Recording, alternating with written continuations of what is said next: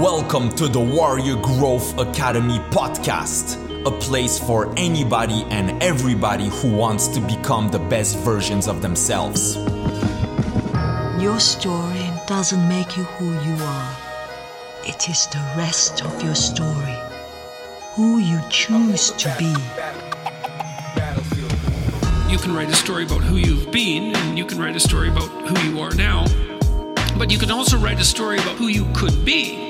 It's better to be a warrior in a garden than a gardener in a war. Look into your heart and see what it is that you truly want. You have to take possession of your life. You must be the master of your own kingdom. Ladies and gentlemen, welcome to another episode of the Warrior Growth Academy podcast, where we cover all the things that will make us learn and grow into becoming the better versions of ourselves. Sleep is undeniably a pillar of our life. You can't be healthy, function well, mentally and physically if you don't get proper sleep. Let's see 3 things that are killing your sleep and what to do to counter them.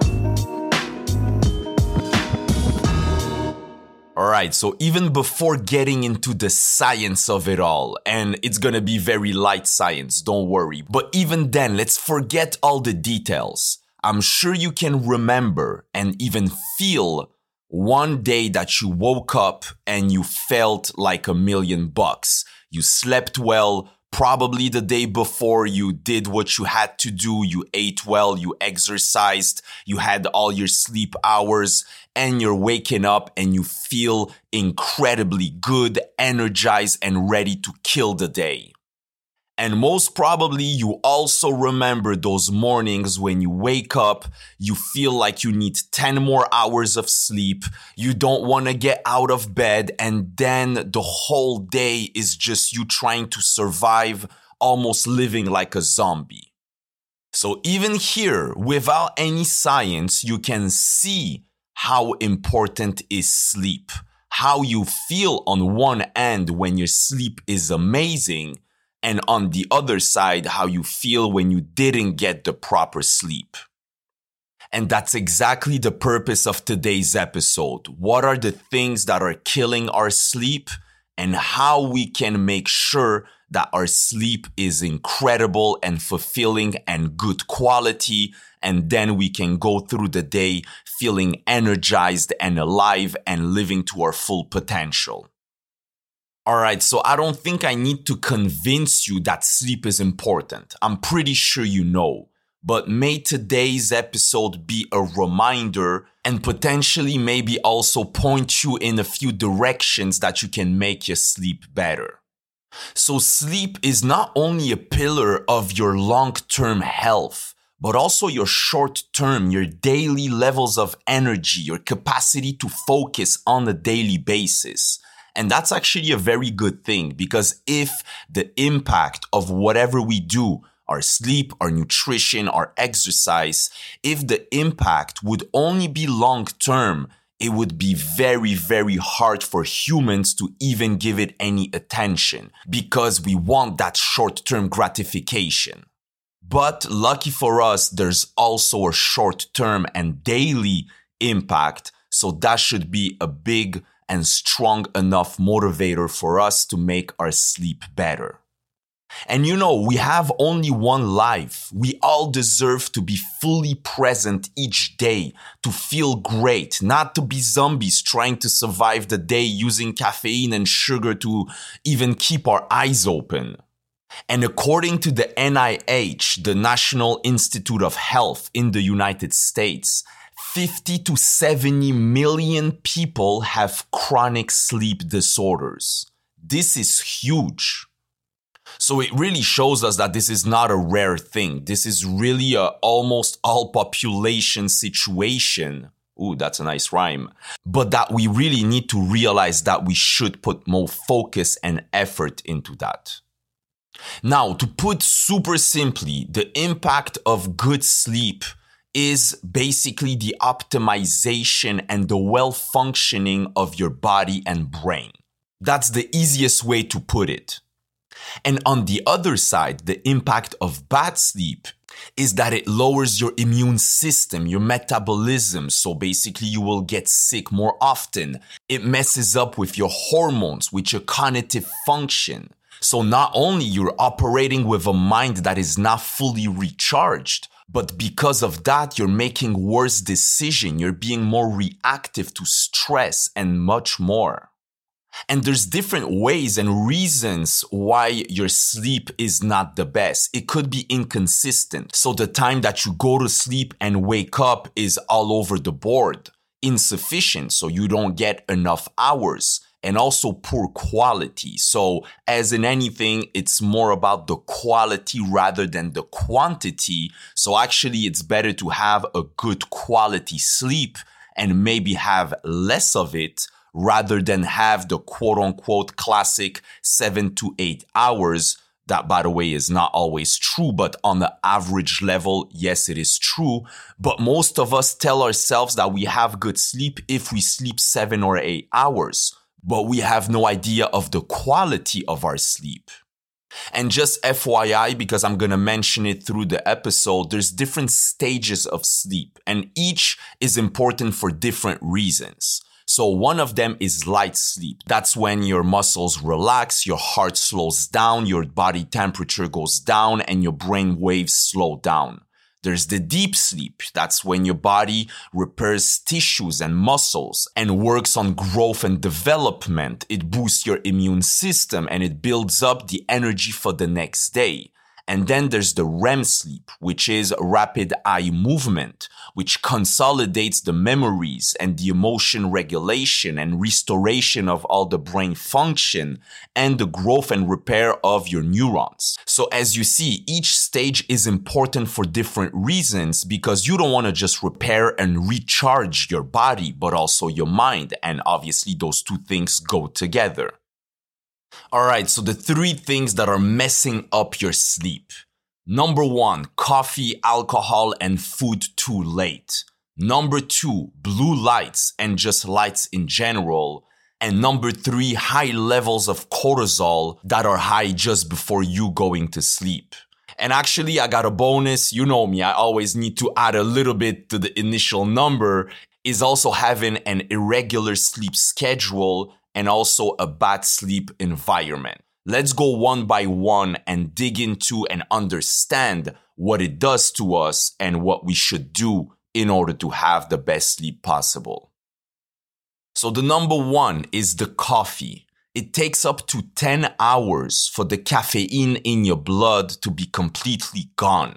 The caffeine disrupts your production of melatonin, which is your sleep hormone, and that production starts before you go to sleep in order for your sleep stages that I mentioned just before to kick in at the proper time. And just the basic science is that caffeine is blocking your neural receptors that tell you that you're tired. So even if your brain and body are tired, if those receptors are blocked, technically you won't know that it's time to go to sleep.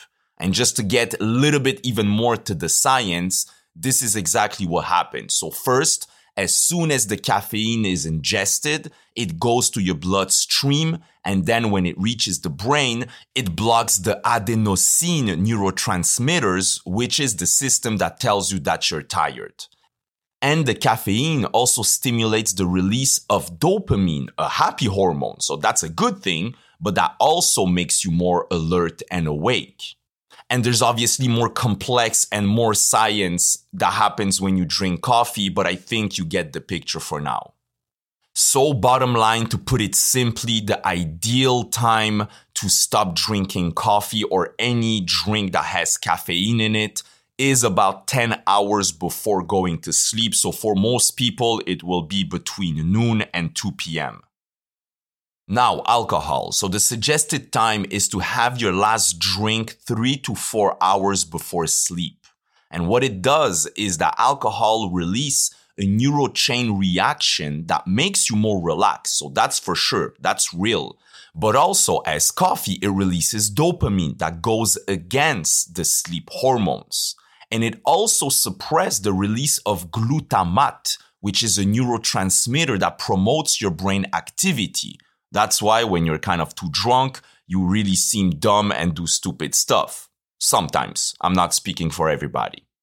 But the most important part to remember is that alcohol delays your REM sleep. So that's the restoration of your brain, basically, which is, of course, a very important part of your sleep. And the same actually happens with caffeine. So sure, you will fall asleep, but again, it will impact the quality of your sleep, and especially you will not get enough REM sleep if you drink alcohol or caffeine too close to your sleep time. Now, food. The best time is as alcohol to eat at least 3 to 4 hours before sleep. Food, as soon as we ingest, whether it's a very healthy meal or not, it doesn't matter, it releases cortisol. And cortisol is your stress hormone that delays and goes against the production of melatonin, the hormone that you need to go to sleep. And also, just to put very simply, if you're still digesting when you sleep, your body cannot pull all of its energy, and we need it on what goes down during each stage of your sleep. So basically, all the energy is not going towards recharging your body and mind, but at the same time, also your digestion. Now, the blue light and just light in general. So to put very simply, your body has an internal biological clock. It's called the circadian rhythm that knows when it's day and when it's night. And that circadian rhythm releases the needed hormones during each stage of the day and of the night, regulates your body temperature, basically does everything that is needed for you to function well during the day and the night. And the blue light coming from all the screens and also just light in general, but blue light is even more brutal, let's say, that blue light disrupts the clock because it tells your body that it's still day, even if it's already night and time to go to sleep. So it keeps your body awake. So a very simple and general guideline is after sunset. So obviously earlier during winter, that's a bit later during summer, but after sunset, keep your lights at home as dim as possible, if not even completely turned out. And at least 90 minutes before going to sleep, use no screens. So that's the blue light. Or at least get some blue light glasses that will block most of that blue light. So that brings us to the third point about not being stressed and too stimulated before going to sleep. And actually all of those things that I just listed, the food, the stress, the blue light, etc., they rise your levels of cortisol. So it's your stress hormone. So during the day, that stress hormone is needed, but at night, it blocks your production of melatonin. So any type of stimulation before sleep will make you stay awake instead of going into sleep mode. So scrolling down social media, watching a TV series, thinking and stressing out about tomorrow's meeting at work, all those things will disrupt your circadian rhythm and not set you for a good night of sleep. So basically, before going to sleep, at least 30 minutes, ideally even more, but at least 30 minutes, do anything that calms you down and that don't stimulate you. So it could be a hot, relaxing bath or shower, or reading, or meditation, or breathing, or stretching. Anything that is not a stimulation and also that is not stressing you out. Now, about having a regular sleep schedule, coming back to the circadian rhythm, your internal clock. It's not something that adapts and changes every single day. It adapts and sets itself throughout the days. So the worst you can do is go to sleep and wake up at totally different times, weekends. Remember, your circadian rhythm doesn't know that it's the weekend, so it's okay to mess it up, and then it's the week, so you need to wake up earlier. Of course, being realistic, you might go to sleep a little bit later on the weekends. Still, do your best to not have a 5-hour difference, and also maybe adapting your time during the week to match it a little bit with the weekend. but also not sleeping in too much on the weekends. Even if logically it doesn't make sense to get up at 7 a.m. on weekends, trust me, this is the way that your body will, again, respect its internal clock, and also that the quality of your sleep will rise. And an important thing that I didn't mention before is that each sleep cycle, going through all those stages, is about 90 minutes. So if ever you need to wake up at a strange time, maybe really earlier because you have a special day or you're traveling, try to calculate what's the maximum amount of sleep cycles you can get. So to put simply, one cycle is an hour and a half, 90 minutes. It's better to sleep 6 hours and to set your alarm for 6 hours from the moment you go to sleep if you know you need to be awakened at 6:30, let's say, than sleeping 6 hours and a half. Again, logically, in your mind, you're like, I have 30 minutes more. But that's wrong because that 30 minutes, you're already in a new sleep cycle. And that's a guaranteed way to wake up and feel tired for at least the first few hours of your day. So always respect those 90-minute cycles. And the final bonus is basically your sleep environment. So make sure that the temperature is not too hot because naturally our body temperature goes lower during sleep. So you don't want to counter that by heating up your body too much. Make sure your room is as dark as possible. And that's even including those little lights of Wi-Fi or your DVD player. Yeah, nobody has DVD players anymore, but your TV or even your cell phone charging, whatever it is, make sure it's as dark as possible. Obviously, as silent as possible. I know a lot of us are living in cities, so there's always some sounds, but do your best to keep it as silent as possible. Also as clean. And I'm not just talking about washing your bed sheets and your pillows, but also even the look, the feel of the room and of your bed being clean.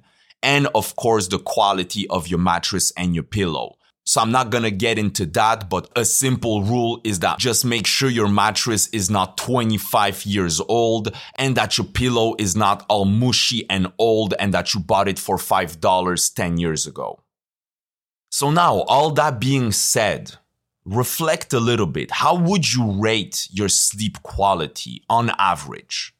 And then imagine what your days, your weeks, your life would look like if you felt fully recharged and energized every single morning. What would be one thing that you could change today from all that you've heard in this episode to make your sleep better? On this, thank you so much for tuning in. I wish you a wonderful day and a wonderful night tonight. And I will see you at the next episode of the Warrior Growth Academy podcast. An educated person is not necessarily one who has an abundance of general or specialized knowledge. An educated person is one who has so developed the faculties of their mind that they may acquire anything they want. It is important to draw wisdom from many different places. If we take it from only one place, it becomes rigid and stale. Understanding others, the other elements, and the other nations will help you become whole. Step by step, the student is being brought together with himself to the point where he catches up with his own inner being and can accept it completely. And that is, you see, the most difficult thing to do, to accept oneself completely. But because we lack awareness or understanding of who we are, we're totally locked into a physical world, and we let things outside of us control us. 95% of the population are reacting to life. They're not really living at all. And it's very important that you realize that your evolution, your journey through this incredible thing is nothing to do with anyone else. And you can't live your life the way your mommy and daddy want you to live it, or the way the people at the office say you gotta live it, or the way society says you gotta live it. You gotta live it for yourself.